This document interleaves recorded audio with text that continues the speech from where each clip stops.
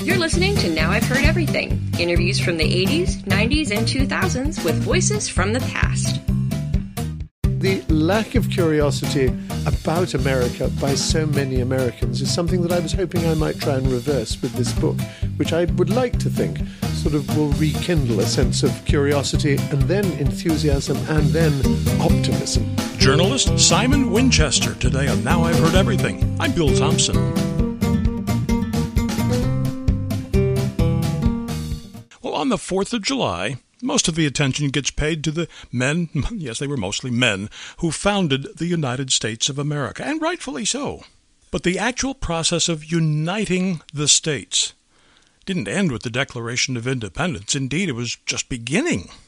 Actually creating a nation out of multiple independent states required infrastructure, not just a political statement, and that has taken more than 2 centuries, and it's still in progress.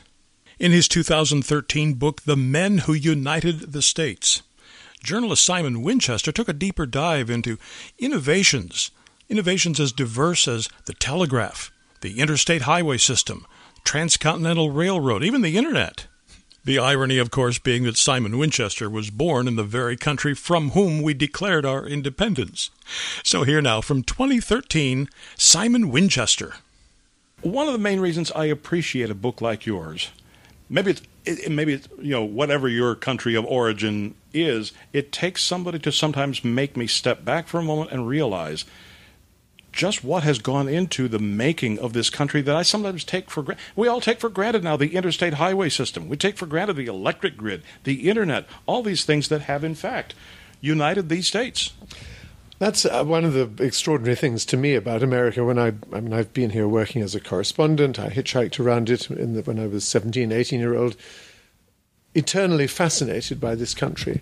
And yet, when I go to the more obscure places, as an example, I was recently in the Canyon de Chelly in eastern Arizona, beautiful place full of stunning cliffs and a dry riverbed that you go on a horse along, and there are these Anasazi dwellings which were built in the 7th century AD, all of a hugely important part of American history. I was the only American there. There were Italians, there were Germans, there were Swedes, and there was me, then a Brit. And I was thinking, why aren't Americans curious about their own country? And it is something that I came across in the research for this book. I mean, for instance, the terribly important place, there's an obelisk outside a little town in Ohio called East Liverpool, which marks what's known as the point of origin, from which all of the western lands were surveyed following Jefferson's, what was known as the Land Ordinance of 1785, which gave Americans the right to own land. You'd think that that point of beginning, which is marked by an obelisk, there would be parking for hundreds of coaches, there would be an air-conditioned interpretive centre. Every school child east of the Mississippi would at one stage in his or her life be taken to see the point of beginning. Not at all. Nobody stops. No one even, or very few people even in East Liverpool themselves, know that it exists, and it's covered with graffiti and litter, and it's just bypassed. So the lack of curiosity about America by so many Americans is something that I was hoping I might try and reverse with this book, which I would like to think sort of will, in some people anyway, rekindle a sense of curiosity and then enthusiasm and then optimism about the future of this country. Because Americans are very down on their country at the moment, and I'm not. I'm a new American, and I love this place. Well, I think every American will find some personal connection somewhere in the pages of this book. I grew up in a house less than a quarter mile from the Illinois and Michigan Canal, which you write about. I live now within a stone's throw of what was the original section of the first interstate highway. And from don't live in Cumberland, but I'm close enough to the highway. All these kinds of things that I think when people read your book, they say, I didn't know about that, about the place where I grew up, the place I live now, the place I've visited. All these kinds of things, the hidden history. Well, I'm so glad you said that. And Tom Brokaw, who read the book early on, said this was looking at America from the ground up, which is essentially what you're saying. And I'm really pleased that may be the case in point. I I'm sort of fascinated by the details, the delicate brushstrokes of the making of this great portrait that is America. I mean, one of the things that I found droll and amusing in light of the recent political shenanigans that have been going on in Washington, when I was researching the history of bringing electricity to the farms in this country, and you may know that in the 1930s, although electricity was distributed in nearly all, in fact, I think all of the big cities and most of the small towns, there was essentially for 800,000 farmers in America no electricity at all. And yet, of course, they were being asked to produce food in enormous quantities because the population had grown so gigantic. So it was FDR who decided, among many other things, as part of the New Deal, to create this agency, the Rural Electrification Administration, which brought, its mission was to bring electricity to the farmers that were hitherto ignored by the capitalist electric companies.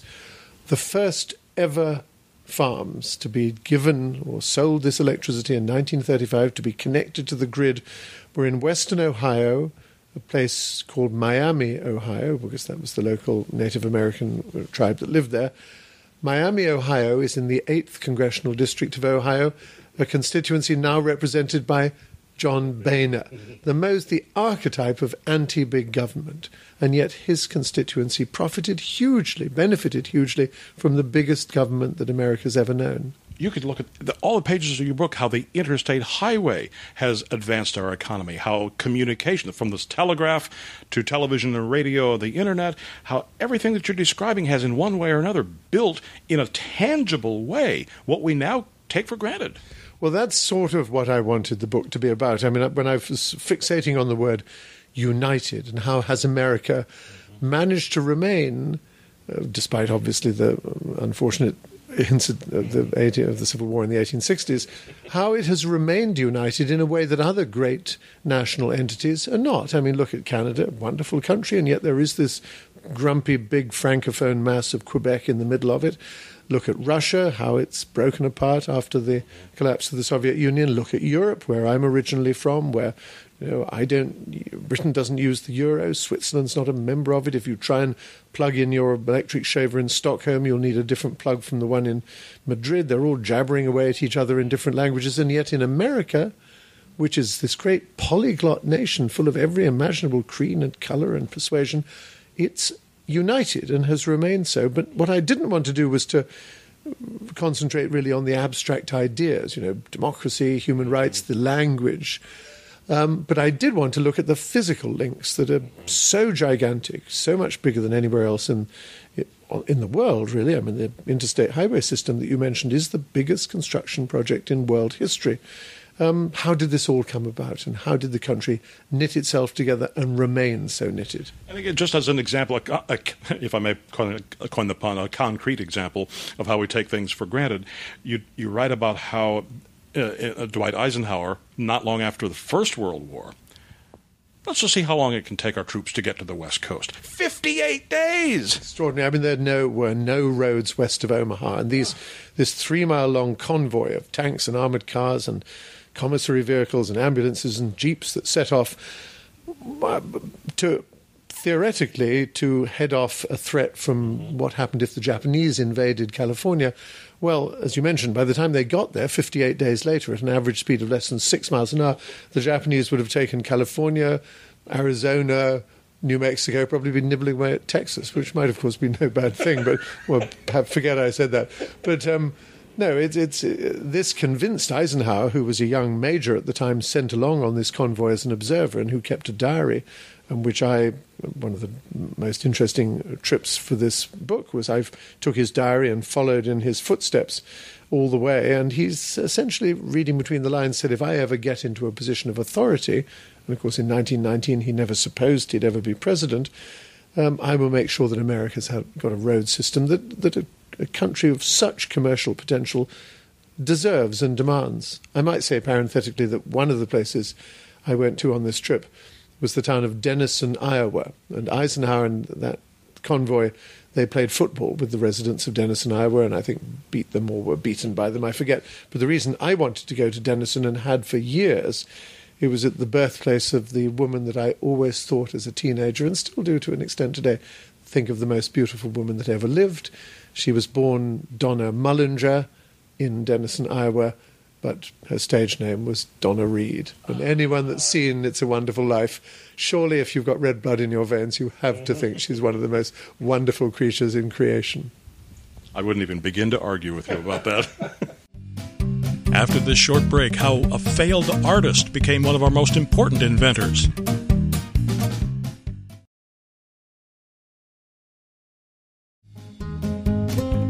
Now back to my 2013 interview with Simon Winchester. You take even stories that we thought we knew well, the Samuel Morse story of the invention of the telegraph, and retell it in a way that gives us a new appreciation for just how groundbreaking and how precedent-setting this was at the time. Well, Samuel Morse, a very sad character in a way. He was an artist, a good one. I don't know if you're a wonderful artist, but I'm certainly not. I look at what he's done, and I think he was an incredibly talented man, but not talented enough to be awarded the contract to do the painting on the inside of the Capitol dome.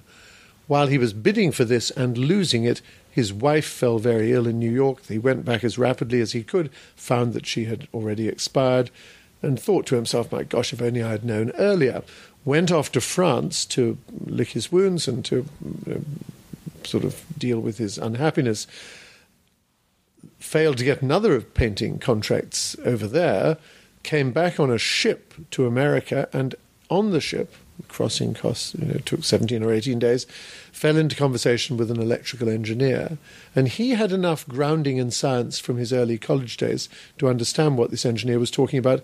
And he came up with the idea that the spark that is created by a brief interruption of an electrical circuit could be transmitted, that little blip it makes along a wire. And that was the beginning of the telegraph and then the Morse code that he invented. So we think of him as an electrical engineer who made a code and a telegraph that was one of the groundbreaking inventions of all time. Patent US 1647, hugely important document. But he was in fact a frustrated painter, and I think most of us forget that.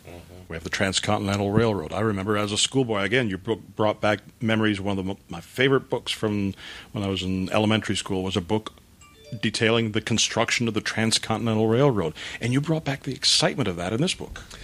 It was an amazing event. And of course, it couldn't have happened but for this rather strange and some say sort of rather possibly slightly mad man called Theodore Judah, who was the son of a Connecticut preacher who lived in California, became absolutely determined that there should be a transcontinental railroad. But how could that railroad breach the great formidable wall of the Sierra Nevada mountains when he was the one that was taken up walking in the hills by someone who lived up there who said, I think I've found the route, and that, of course, was the Donner Pass. And the moment he saw the Donner Pass, he realized that that was the way the railway should go. And so he put into place, with the help, huge financial help of the big four, Crocker and Huntington and all those good people, that the railway should be built. And so the Central Pacific set out from Sacramento going east, and the Union Pacific set out from Omaha going west, and they met in 1869 in this great ceremony at Promontory Summit.